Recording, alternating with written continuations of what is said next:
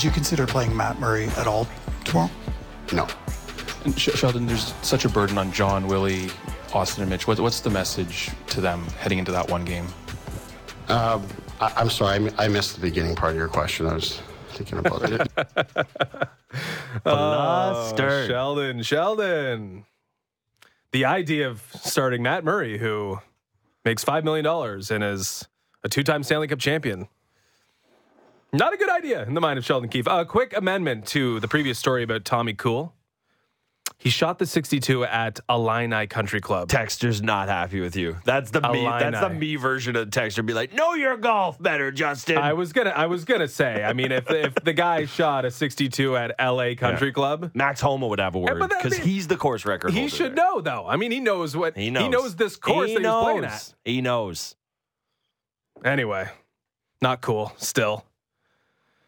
Let's get back into the Leafs discussion with our next guest, Sam Cosentino, Sportsnet NHL draft analyst. We'll talk about Leafs. We'll talk about Bedard. Good morning, Sam. Good morning. So where do you want to start here? We'll choose your own adventure, Sam. Yeah, well, the Leafs could be a long conversation. Bedard will be a short one, that's for sure. Okay, let's go long here. Let me see if time for Connor Bedard. What stuck out the most to you while watching the Leafs, give back what they gained? Give back what they gained in a 6-game series against the Tampa Bay Lightning, in 3 games here against the Florida Panthers. Like, what is top of mind? What is burning for you? So it's kind of the same issue for 3 teams, and that's the power play. And if the power play's going, these teams win, and if it's not, it doesn't. So look at Dallas last night, 2 for 3 in the power play. They went pretty handily. They chased Grubauer as the only guy not to have been replaced in the second round so far. So that was something that was quite interesting to me. You look at the Edmonton Oilers, they get basically 1.5 power plays. I mean, I think it was 2 minutes and 40 seconds of power play time the other night. One of them was in garbage time when the game was out of reach. They don't score in the power play, they lose. And I look at Toronto, wasn't even granted a power play. What was it, 2 games ago or last game? And as a result of that, they don't win. So that's the first thing that sticks out to me, the reliance on the power play for some of these deep and talented teams. So then it comes back to me, all right, what's going to happen? We talked with the Oilers all year long about, okay, the McLeods, the Ryans, the Yamamotos, these guys have had success providing secondary scoring to support for years what's been, the main issue there, just Draisaitl and McDavid getting it done. And then you look at Dallas, and it's the same sort of thing that goes on there. We're transitioning from the Ben and Sagan phase into the Robertson-Hintz phase, and that sort of thing exists with the power play. So for Toronto, you talk about Matthews, Marner, and Nylander, the core 4, Tavares not being able to get a goal in the series. Well, that's in large part because they've been limited on the power play. And that's not to say that they don't get it done 5-on-5 like they did in the regular season. It's just more difficult to do it here in the playoffs, and that's something they're going to have to fight through tonight if they want to extend their lives. Yeah, it'll certainly be a big part of it. NHL officiating, we know it's always a topic of conversation. I'd be shocked if they went 2 games without getting a power play there. So we'll see how that bodes for them tonight. Sam, obviously you do a lot of work with prospects, and I'm going to keep this as an NHL conversation, but a lot of the conversations we've had about the Leafs was not the play style or the talent level, but the personality. Is there some personality flaw with this group? There is a lot of robotic nature. You hear the comments that come out of them of, well, take it one day at a time, process oriented. Doesn't seem like anybody's getting mad. Is that kind of one of the hardest things of scouting and prospects and understanding is, everybody can watch tape and understand, what a guy has an ability to do on the ice. But is that kind of the hardest thing, the black box, if you will, of being a scout, the idea of finding out not what a player's capable of, but what kind of person they are? And not to say, good person, bad person, but personality traits, how driven they are, those types of things. Well, if I look at the group that's on the ice right now, then, I don't see that being a major issue or character flaw when I go back to the draft years of those players. I mean, Matthews, how could you not love him? Marner, watched him throughout his career in London. Same thing with Tavares and Oshawa in London. So that, I don't find that to be an issue with the current group. Moving forward, if I look at Matthew Knies in the small sample in which he's played, he looks to me like a guy who's going to who's going to go out and play hard from a personality perspective. He's someone I never got to meet in the draft process, but based on what the eye's telling me, I don't see that to be an issue there. So the separate part of the conversation is moving forward and the due diligence done on prospects by any team. And, I think Toronto's a team that quite obviously has, an endless amount of resources outside of the salary cap to dig in on these types of things. So I don't think systematically from Kyle Dubas on down through their scouting staff that's an issue, because there's all sorts of resources they have available to them, be it multiple interviews, taking players out for dinner, any kind of test that they may run on players, especially when you get to the combine. I don't find that to be an issue with the group. Now, I can't speak to the players that are coming up, but again, same thing with Joe Wall, drafted in 2016. Some of the comments I read about him yesterday and preparing for tonight's game, character doesn't seem to really be an issue for me there. So what I would say is this, though, moving forward, as some of Kyle Dubas's prospects end up playing for Toronto, if that's something that rears its head, for me, there would be no excuse for that to happen. But we're talking about hypotheticals here. So I think it's a situation where every team really has spent a lot more time and resources, especially in recent years, the last 5 to 10, in doing that type of work. What type of kid is he? Talk to the billet, talk to the parent, the teacher, teammates, trainers, equipment managers. All of those things come into play. And I know that's an important part of the process for every team, and I suspect that that's not any different for Toronto. Well, it feels like there is a pretty sizable draft and development issue here for the Maple Leafs. I mean, if you look at the list of guys who have been drafted and developed who are going to be supporting the core four, and I guess Morgan Rielly as well, core four adjacent, it's Timothy Liljegren tonight and Joe Woll and list. And Joe Woll is an emergency goaltender, really. He's not the preferred option. And Timothy Liljegren may or may not play more than 10 minutes. And again, this is symptomatic of a team going for it, making mistakes, having to erase mistakes. But the Matthew Knies thing was so special and so new and so fun because it's such a rare occurrence for the Leafs to actually have someone, since Austin Matthews and Mitch Marner got here, come in and make a statement and actually help this core achieve something. And he did in the first round, being on the ice for 3 overtime winners for the Maple Leafs. Like, how glaring is the draft and development issue for the Toronto Maple Leafs? Well, the way I look at it is when you have a system or program that's been put in place where so much of your resources are devoted to the quote core four, you have to find a way to surround those guys. So what do? Is it your draft and development? Are you bringing up players because they're cost effective, maybe earlier than they should be? So that's one element to consider. The next element is, are you drafting players that are good enough to be up there to support that group? And I guess the third element, and probably the more important element, is, and this is how it's been done here in the last few years, is we're going to support that group with older, more experienced veteran players, the Camps, the Kashes, the Yarncroaks, the Acheris, those types of players. And so for me, I don't necessarily have a problem with that. But what happens now, I guess, is what you need to look at. Who are the guys coming? Who are the Topi Niemilas? Who are the next Matthew Knies? Who are the guys coming that are going to supplement the group moving forward? Or do you continue with the core four and continue to find Giordano at $1 million, Spezza at $1 million, those type of players? So I guess we could answer the question by saying, to this point, that hasn't worked beyond a first-round victory for Toronto. And, is that acceptable? Is that okay? The fan base surely thinks not. I would say that we're going to have a pretty good answer in the next couple of weeks here as to whether upper management thinks that's okay or not. But to this point, the proof is in the pudding. That program hasn't worked. Sportsnet. And again, if you're okay with getting in the playoffs, if that's your measure of success is getting into the playoffs and winning one round in 20 years, then I guess it's okay. But I would say for the fan base and probably for upper management, I think we're going to understand if Toronto especially bows out here in the second round, that's probably not okay. Sam Cosentino, with us here. So some sectors of the fan base celebrated Kyle Dubas for getting out from underneath the Peter Mrazek contract, moving down a couple spots, still getting Fraser Minton. A lot of excitement over that because, hey, they got their guy anyway. But if they have to do that again this year to bury Matt Murray, what would be your reaction to that? Well, I don't think there's anyone in hockey who, when that move was made, that you knew the risk was there. And it's interesting because the way I looked at the goaltending situation was, if you can get Samsonov and Murray, and you can get Samsonov to feel good about his game for half the games, and Murray to feel good about his health for half the games, that you should be able to mix and match these two and be able to play a full season.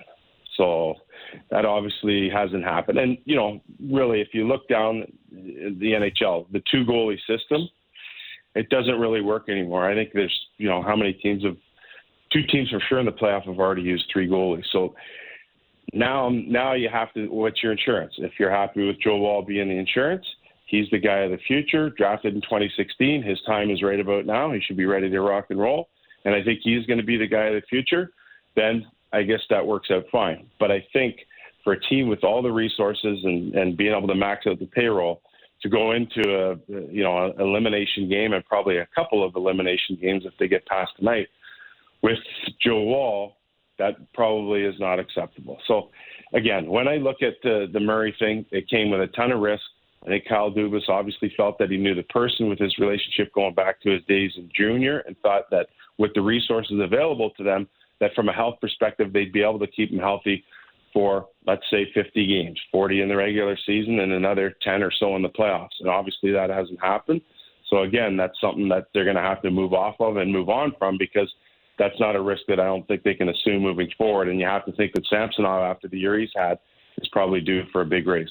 Yeah, the RFA status will help them a little bit there, but yeah, definitely going up from what the Leafs were able to get him to sign for last summer. Matthew Nye is a guy you mentioned. We've talked about him for 2 straight years, and boy, it was nice to see him live up to the hype that we had all heaped on him. Did what you saw of him change your opinion at all, or just kind of confirm exactly what you thought in terms of the player? Because I know just from my own perspective, there was a little bit of, I was waiting to be disappointed with how excited we all were about him, and with the big body and the presence, and you see all the situations the Leafs were using him in, the confidence they had in him, and his ability to just look comfortable in those games. Did it change your opinion of him at all, or just kind of confirm things for you? No, it confirmed things for me. I think I've been on record as saying that this guy was a bit of a unicorn in the Leafs system for his size and his ability to play with some heaviness, yet play with a skill level that would definitely work by being able to play all over the lineup, including playing in the top 6. So it confirmed what I said. And, you try and corroborate the work you do on these things. And David Quinn's the head coach of San Jose. He coached Matthew at the Olympics and said, oh, man, this guy, I'm not worried about him at all. He's ready for the NHL. So when you kind of take what you've known and what you've seen, and then you corroborate it with, one of 32 guys in the National Hockey League who's had the experience to be able to work with him through the Olympics, that to me was good enough. And so, looking for big things out of Matthew Knies moving forward. And, it's going to be huge for Toronto because, again, from a cap perspective, they're going to be able to have at least a couple of years where he can control that salary. All right, let's get to the short stuff. NHL draft lottery goes the Chicago Blackhawks way, so fill in the blank for me. Connor Bedard, or Chicago is the blank spot for Connor Bedard. Is the best season ticket seller in the league.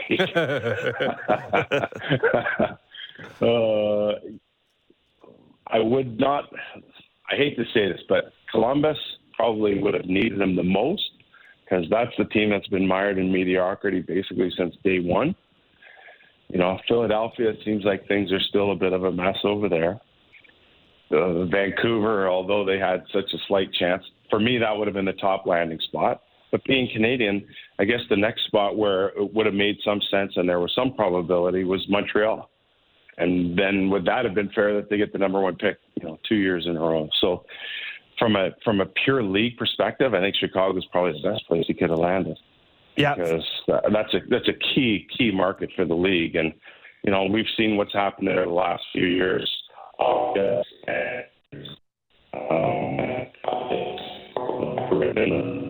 Yeah, Sam, we might have to call you back quickly, although we're kind of at the end of it here. Well, hopefully we can reconnect quickly, because I do want to ask about Fantilli and what Columbus might do there. But yeah, Sam turned into a robot on us there for a second. Yeah, I agree. Kind of like there are other options. There are ones that may be maybe better for this network, better for the Canadian hockey fan. But in terms of landing in a spot where we're going to see a lot of Connor Bedard, he can change the fortunes of a franchise that is very, very important to the league. We're definitely with you there, Sam. Let's get to the number 2 pick. Anaheim sliding down to number 2.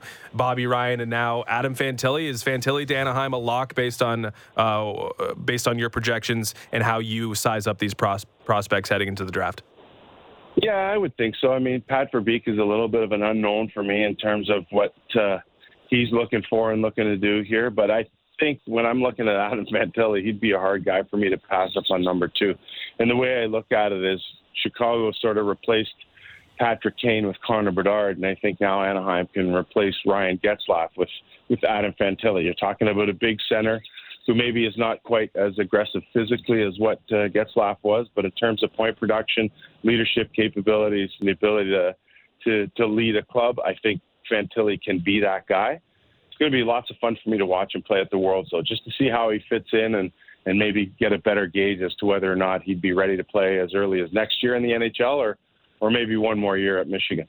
Yeah, it'll be. It's always fun to see those guys at the Worlds. You know, it's nice to watch that tournament, regardless with NHL players. But the guys bursting onto the scene, always fun there. One other one about the draft before we let you go, Michkov. Obviously, you know, as far back as a couple of years ago, it was looked at as I think this was probably a fake horse race. But could he be in the mix with Bedard there? Obviously, Fantilli seems to have kind of surpassed him. We know he's had some family issues as well.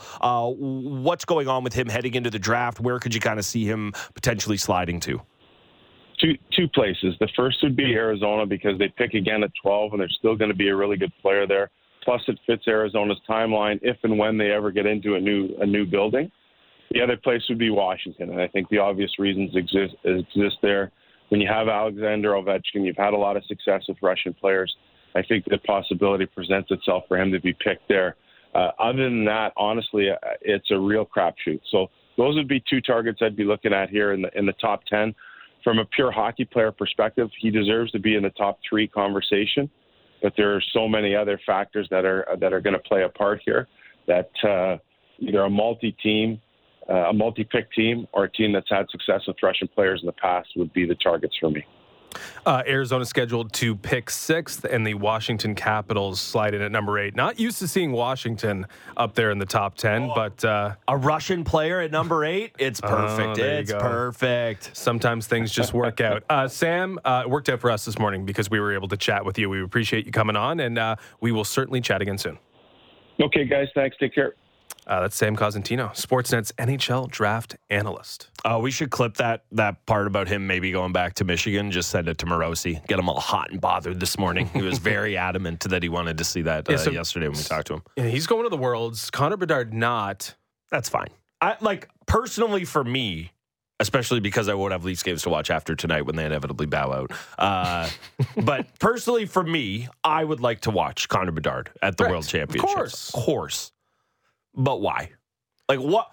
Not? Why not? I think I'm a why not guy. Why not? Well, I mean, and I suppose the counter argument to what I'm about to say, I'll pre-argue against myself, is that what type of injury would he have to suffer to not go first overall? Would he have to die? Would he have to break both his legs? Honestly, what would have to happen over there? A sizable one. Right? A sizable one. But that's the issue. You're going into what is supposed to be the start of a transcendent NHL career. You want to be focused on that. I get it.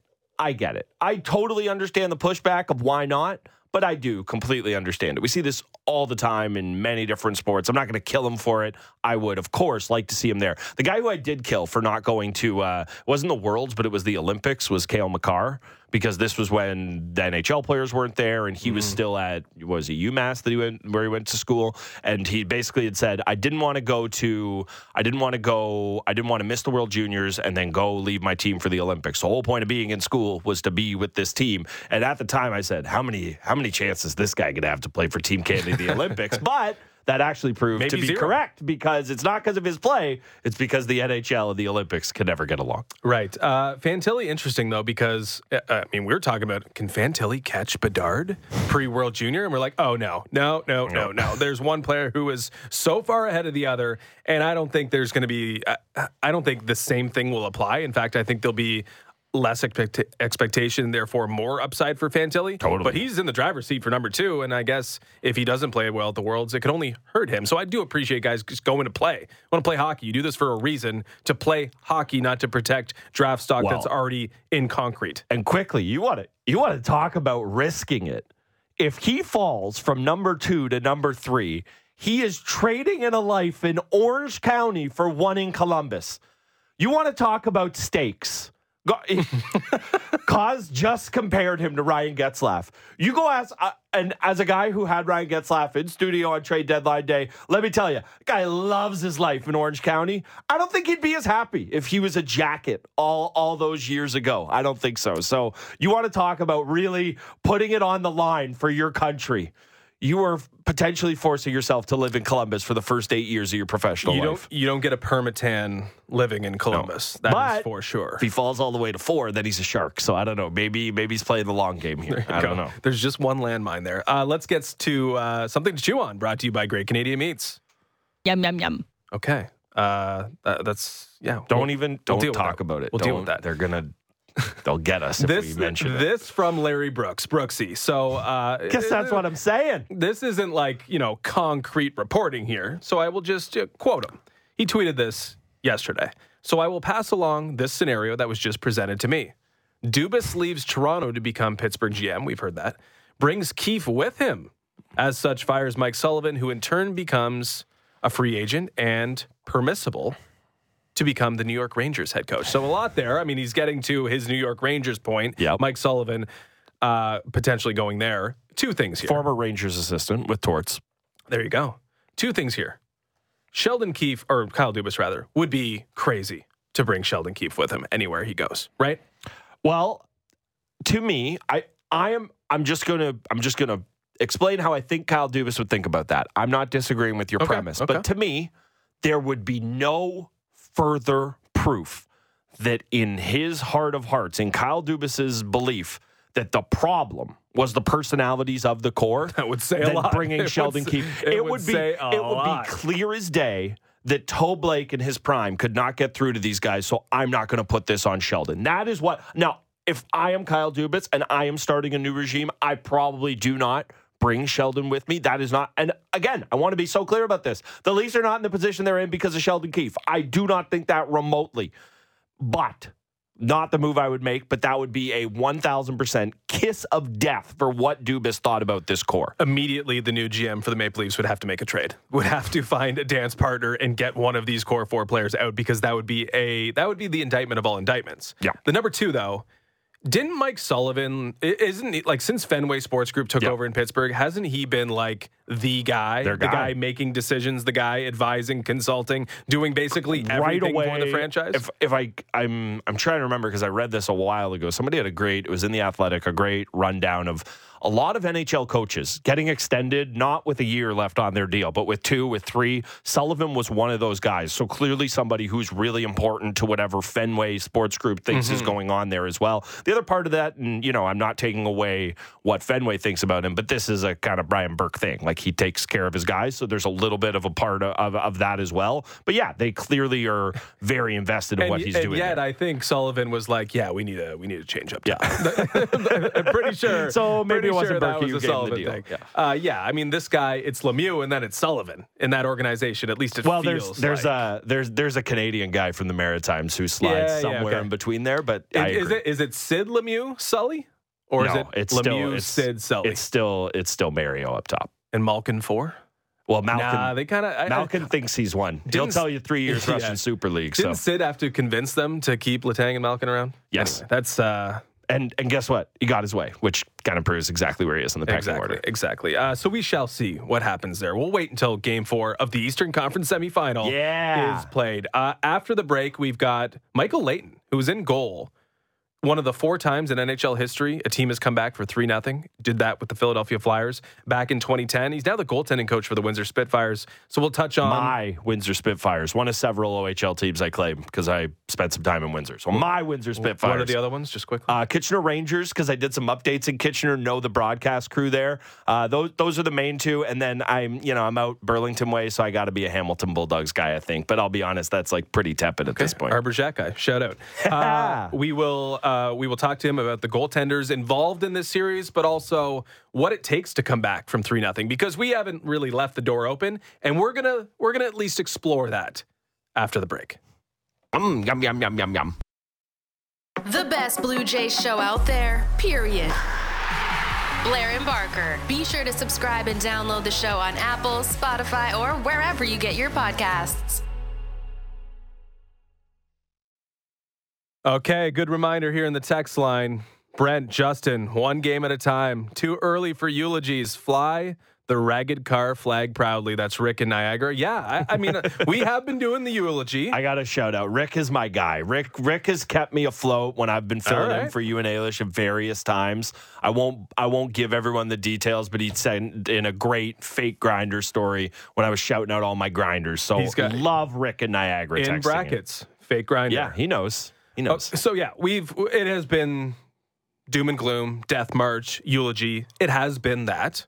So let's look at it a different way before we get to Michael Leighton here. What can be accomplished tonight in your mind, Gunnar? Like, we've talked about consequences of losing. What does a win get you tonight if you're the Toronto Maple Leafs? It gets you a chance at redemption. That's the first thing. I want to be clear. I will not live in this fantasy world where this is going to happen and Michael Leighton's going to come on in about 10 minutes time and tell us it's totally possible. And that's great because he lived it. So he can tell me it's going to happen.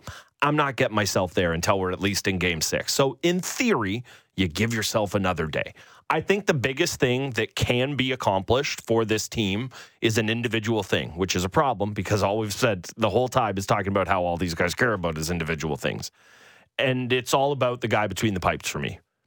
Joe Woll comes in and looks good. It does not matter whether he wins this game or not. It really, truly does not. But if he comes in and looks the part, continues to look exactly like he's looked, it gives you confidence that he can at the very least be a 1B. Now, I don't think one game undoes what he's built up this year, but he can really stamp it home with the first. Because again, coming in a game you're not expected to in the playoffs is very different from sitting there for 3 days knowing you're going to start it. It is a completely different animal. So I think that is probably, at first blush, the biggest thing that can be gained for this team is Joe Woll kind of stamping home everything that we've seen from him this year.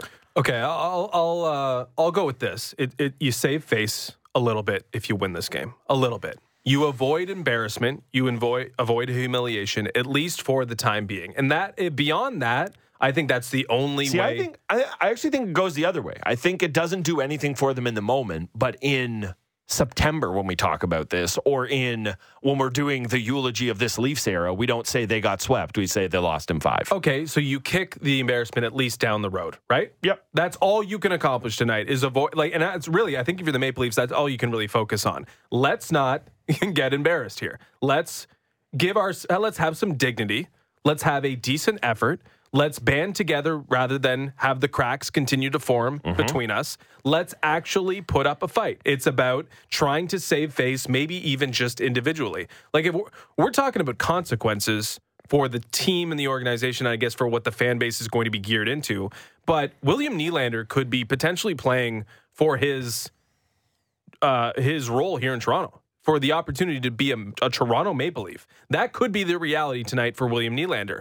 If things get so dire, maybe Mitch Marner's in the same boat. And we know Austin Matthews has control of everything. But for a lot of the players on this team, it's about, hey, do you still want to be with this organization? Because if you no-show tonight, if you willingly accept the humiliation, then there's a good chance you won't be here because things are going to be so different in the front office. And how could you not start your work with Game 4 when really there's nothing to play for, but there's everything to play for, right? Like, you could no-show, and then you tell the organization, the fan base, exactly who you are as a person and as a professional hockey player. So I think individually and at the team level, you can avoid some humiliation or at least put it off until Friday night, Saturday, whatever.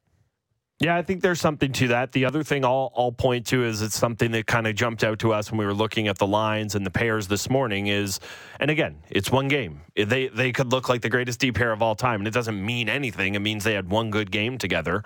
But if McCabe and Liljegren looks like a thing, if that's something that you can have some confidence in, that you can look at, again, this is, and again, Leighton's going to come on in a couple minutes, and he's going to tell us it's all possible, and these guys need to believe that. But looking ahead to next year, if you can look at two guys that you have under contract and say, at the very least... You can't get past the eulogy, eh? I can't. No, honestly. We're next year. That is what it is. That's what you take out of tonight. That is the positive, is McCabe and Liljegren looking good together. Because, hey, okay, I'll live in your fantasy land where they're going to come back and win this series. You need a D pair to start performing well together. Okay. So that's as good a one to start. If another positive is Morgan Rielly needs a return to what he's been in this playoffs. He has been far from the reason that this series has gone the way it's been, but he's taken a half step back in this series, much like everyone else has from what you got against Tampa. You would like to see him kind of, again, whether it's extend this thing for a couple more games, whether it's avoid going out with a whimper, you'd like to see Morgan Rielly kind of have one last hurrah in this, because he has been, for everybody who has been eating it left, right, and center, rightfully so, Morgan Rielly's been the one guy to avoid strays, rightfully so. Okay, I'm going to keep the door open. Okay, that's fine. So game 4, you can avoid humiliation. If you win game 4, though, you also set up a game where you can transfer the pressure. You can. That's true. That is true. Okay, so if winning game 4 is about saving face, game 5 would be about trying to transfer the pressure, because I was on Fan Drive Time with Ben Ennis yesterday. We had Justin Williams on.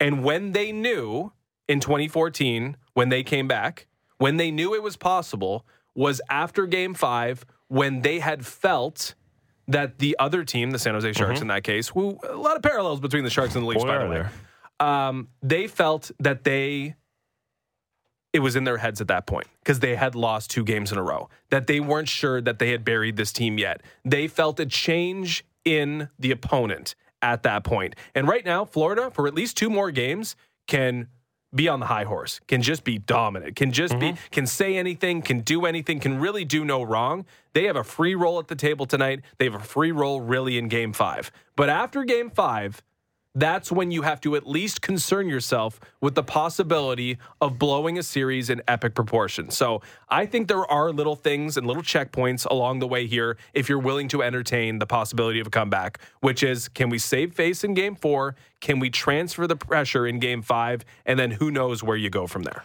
You know how I know that's true? Because this is not the exact scenario, because Tampa had won a game in that series, but that's what the Leafs had staring down the barrel of them being up 3-1, and you don't want to put yourself in the position where all of a sudden Montreal it's a game 7 at home. Montreal, the exact same thing. So the Leafs know this well. If you can do it to the other team, and the other part of this as well is we've seen, if I'm going to, again, look for positives tonight, we've seen with this Leafs team, this is kind of when they're at their absolute best. Everyone has been crapping on them for 3 days, or really longer than that. And you expect that. And you do expect that. You, personally, Gunnar, expect them. Tonight, I think 6-0 win for the Leafs is on the table. When the night is always darkest before the dawn, or whatever the scenario is, it has been awful. And when this team gets in a rut like this, they do not slowly come out of it with a 1-0 win. Generally speaking, they get shot out of a cannon and go on a big run. So if it happens with a big, big win tonight. So if they explode like you believe they can, I do. We could be talking about a game 5. We could. At home Friday night,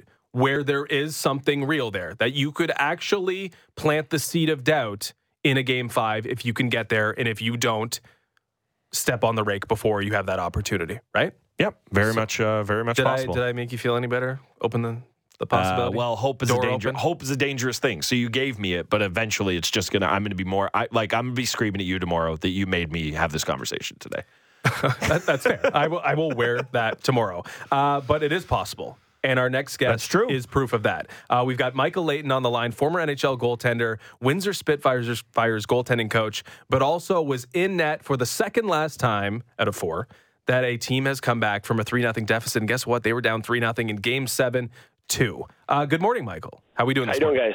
guys? We're pretty good. We're pretty good. We're trying, we've had 3 days to set up Game 4 and the death march that we've been calling it here with the Toronto Maple Leafs. So we've kind of gone through, this is the first time we've actually entertained coming back. And I think it was a perfect lead-in because you have come back before. So I'll ask you the question that we were just asking ourselves. When you're down 3-0, and you have a Game 4 in front of you, what does a win in Game 4 get you? Because it doesn't get you back in the series yet, but it gets you at least a step in the right direction. So a win in Game 4 when down 3-0 accomplishes what exactly? I think it just gives you confidence and hope, right? I think this game is all about momentum and just getting a win. Closing out a series is actually the hardest thing to do. Because once you get to that 3-0, you're expected to win, right? So you're coming in, you're down 3-0, just to have that pressure off you, you're supposed to lose. So when you come in that game and you have nothing to lose and you win, Game 4, you go into Game 5 thinking, okay, if we win this one, we're in the series. So then the game, it all changes just a little bit, but it definitely just gives you confidence and a little hope that it is possible.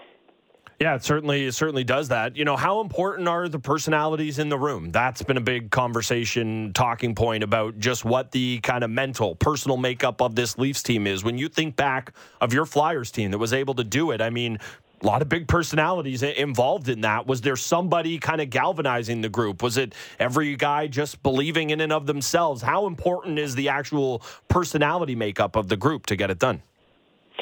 Yeah, you got to be realistic. When you're down 3-0, everyone's pretty upset and kind of depressed a little bit. So, and down on themselves. But us as a group, we were confident in our team. We didn't think that we played bad.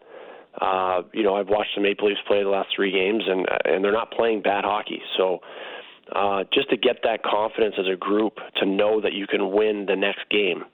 And that's kind of what we did, with the Flyers. Laviolette came in our room and said, obviously, you guys are disappointed, but can we beat this team one game? And we all agreed that we knew we could beat them in that next game. So we went out, we won that game, and we sat down the next game. And Laviolette said, okay, I don't care about the last 4 games now. You guys are down 3-1 in the series. Can we win this next game? And we all were like, yeah, we're confident as a group. We know we're better than that team, and we can beat them. And we won that game. Then you go to the next game. So it's step by step.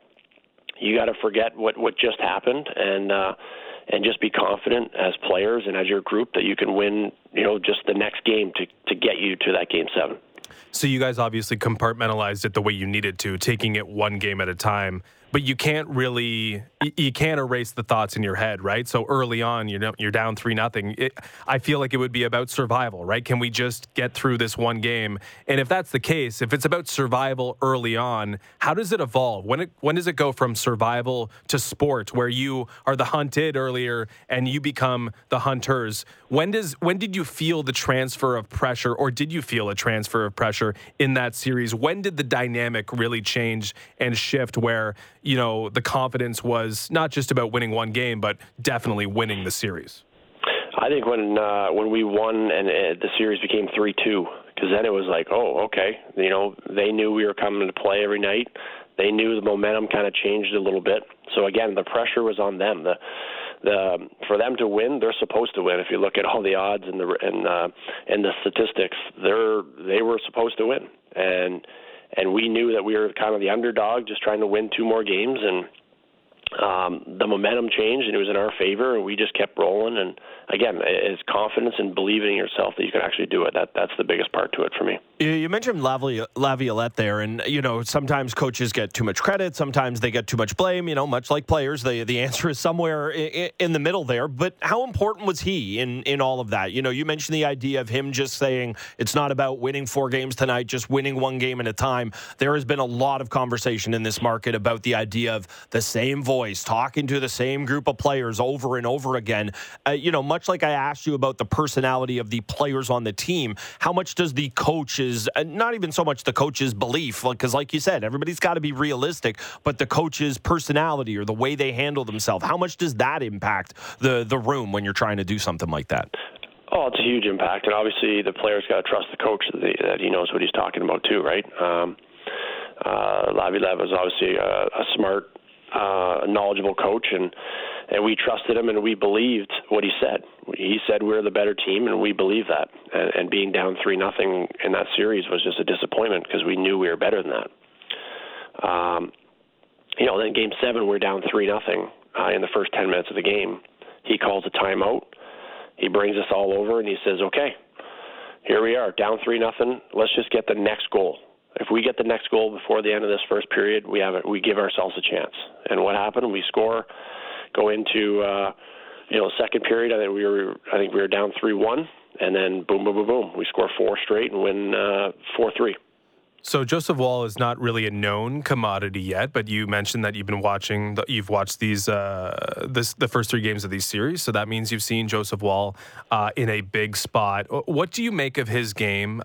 He's being looked at again here for Game 4. It's somewhat Hail Mary desperation, but if you know Joe Woll, it's kind of not, because we've been talking about Joe Woll before Ilya Samsonov even went out. What do you make of him as a prospect, as an NHL-ready goaltender, and I guess the confidence that the Maple Leafs have shown in this kid? Yeah, I have 3 kids and I'm busy, so I haven't really sat down and watched 60 minutes of each game, but I have, flicked it on and watched here and there. But from what I see, he's just a calm, athletic kid, and he's done very well. His team obviously has confidence in him. And he just plays with confidence, which gives the players, a good feeling on the ice, and he's making the saves he needs to make. And obviously, he came in last game, and it was a huge part and shutting the door. And so I think, they obviously they don't have. I don't know if Murray's healthy or not, but they don't have much choice, And obviously, when you have a player like that, the players are going to rally around him, and he seems to do well in bigger games. So let's hope that he comes up with a big one and just plays his game and gives him a chance to win. That's all he can do. Goalie on the other side of things, goalie Bob, you know him, I believe, a teammate of yours in the 2010-2011 Flyers season there. One, are you any fun memories of him from your time together? And 2, goalies, all players can be streaky to a certain extent. He is streakier than most. What do you think leads into a goalie being someone who kind of rides these hot or cold streaks either way? Yeah, he's definitely one of those guys that gets hot and just rides with it. I was traded from Philadelphia to Columbus for Steve Mason, and I got to Columbus, and they said, yeah, well, you'll get a chance to play. And from the trade deadline on, he started every game, and I wasn't even disappointed because he was phenomenal. He was the best goalie in the league, and it was unbelievable to watch. So he definitely gets in that rhythm and confident, and when he gets to that point, it's tough to beat him. So I think the Leafs just got to get on him, get in his face, and make it hard on him. And obviously, traffic is something that is hard for any goalie. So get in those dirty areas, get traffic, and tip and rebound goals, and they just got to make it hard for him. Can't make it an easy game for him. So the confidence thing we've been talking about with the Leafs all season, like, do they run on confidence? Whose confidence is most important? Where do they, what's the source of confidence? I mean, you guys look at each other in the room in 2010. I mean, you're looking across the room at Chris Pronger, Mike Richards. There's guys you can easily have confidence in. And I don't really know what that dynamic is inside the Maple Leafs room. We can only really guess. But I'll talk to your experience, or I'll let you talk to your experience. Like, when you're in goal, what are you looking for from your team that would give you confidence? Just, you know what? Just you play 82 games in a season, and you have that same routine and rhythm you're in, and the way you're playing, and you just kind of look for that consistency from your team. You're going out playing your systems that the coach laid out for you, and just doing the right things and just keeping things simple. Sometimes when you're trying too hard, you mess up, and you're trying for those long passes or just trying to do too much, right? So I think when you see your players just doing their own jobs and working hard, blocking shots and desperation, and that gives you confidence, like, hey, I know everyone's bringing it tonight, and I'm going to do the same. Last one for you, Michael. It's suspected that Ilya Samsonov was playing through injury before he was, in fact, injured in Game 3 and forced to exit the game. Of course, Joseph Woll going in and now playing in Game 4. How hard is it to play the position, to be a goaltender when you are dealing with something? It's hard. I definitely did that in my career where I had things going on, and it's always in the back of your mind, especially in practice. You might not practice as hard as you want to because of that, and then when you get in a game, depending on the injury, sometimes you can just stay so focused on the puck and on the game and playing well. The injury, goes away a little bit. But, one little tweak gets right back in your head. So you're sometimes thinking about that, thinking about not re-injuring it or hurting it more in a game while you're playing, which is tough to deal with. So, if it's just a little bruise on the knee or something that hurts all day and you get in a game, sometimes, like I said, that goes away. But when it's like a sore groin or something and it's just a certain movement, you stick your leg out and you feel that groin, it's right away, it's in your head, right? So anything that goes in your head besides stopping the puck is not good. You want to stay focused on the puck and playing your best hockey and not thinking about an injury for sure. It was Michael Leighton in 2010, and because Ilya Samsonov is injured, it'll have to be Joseph Woll in 2023. Michael, we appreciate your time this morning, and enjoy Game 4 if it's on the schedule for you tonight. All right, thanks, guys. Have a good morning. Say hi to Savvy for us. I will, for sure. Take care. That's Michael Leighton, who came back out of a 3-0 hole in 2010 and is now currently the Windsor Spitfires goaltending coach.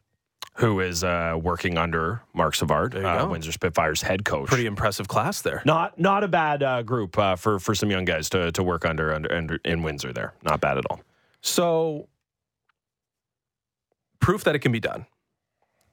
One look at rosters, though.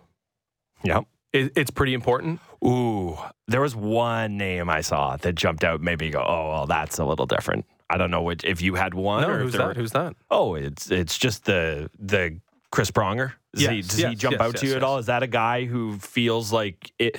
If I was in a dressing room and I looked across the room and I had Chris Pronger on my team, just me personally, I feel 10 feet tall. Well, when I asked him about confidence, I think he could have just said two words, Chris Pronger, right? And Chris Pronger authored maybe the greatest playoff performance, and I'm a little biased because I was definitely very, very much into it in 06, with Chris Pronger basically carrying the Edmonton Oilers to a cup final. Then the next year he wins a cup.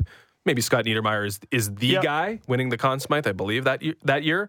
But Chris Pronger has authored some of the great playoffs in the history of this game. And so that's one thing for the Flyers. I'm going to sound 70 years old right now. If you weren't there, you can't understand what a beast. Honestly, you can't. There is no unbelievable. You always hear people talk about Lindros in this way of like, oh, it's just a physical force of which the game will never see. There is nobody doing it. They're like, we have special players in this game today. Makar, Heiskanen, you saw what Karlsson was able to do. There is nobody that controls the game the way he did. 30 minutes of complete dominance. Every single night. And mushing Justin Bieber into the boards. And then 4 years later, the LA Kings do it. And the Kings had already won a Stanley Cup, already had guys like Mike Richards, like Drew Doughty, like Justin Williams, Mr. Game 7, like guys who had the full ability or full confidence in themselves and each other. It takes a certain makeup, you would think, in order to pull off what would be considered unthinkable, unimaginable, coming back and winning 4 straight games after falling behind 3-0. And if you compare this Leafs team and the heartbreak and demons and everything that goes with it to two teams in the Flyers and Kings in the last 15 years to accomplish this, there aren't many parallels to draw. No. Although, quickly, I could picture Chris Pronger saying it'll be fun tomorrow. I don't think he'd say that well down 3-0 in a playoff series, but I could picture him thinking that because I do think that's just a little tongue-in-cheek nature. One thing, that gave me a little bit of hope. William Nylander is this team's Chris Pronger? What is happening? Wouldn't it be fun to be Chris Pronger in his heyday? Just complete what was the utter dominance. When he was a Duck that he was just stealing pucks at the end of... There was one cup final where he was just taking pucks. The Ducks, I'm going to take this. Actually, no. It was when he was a Flyer. You're right. It was the Flyer. Yeah, okay. Just an awesome jerk move. Love him for it. But just like such a physical force and freak of nature... Yeah. That nothing could, it would be impossible to be nonplussed. Like it would just be impossible to be rattled in any single way. And again, that came to the benefit of the Philadelphia Flyers very much in so. 2010. Big time. So someone's going to have to grow a few feet in order to recreate that magic. After the break, we will continue the discussion about Game 4 of the Eastern Conference semifinal with Mike Rupp, who won a Stanley Cup in 2003 and now serves as an NHL Network analyst. He's been hard on the Leafs previously. He's had some thoughts. So we'll see if he's got some thoughts on the Leafs who are walking that death march. We'll do that after the break.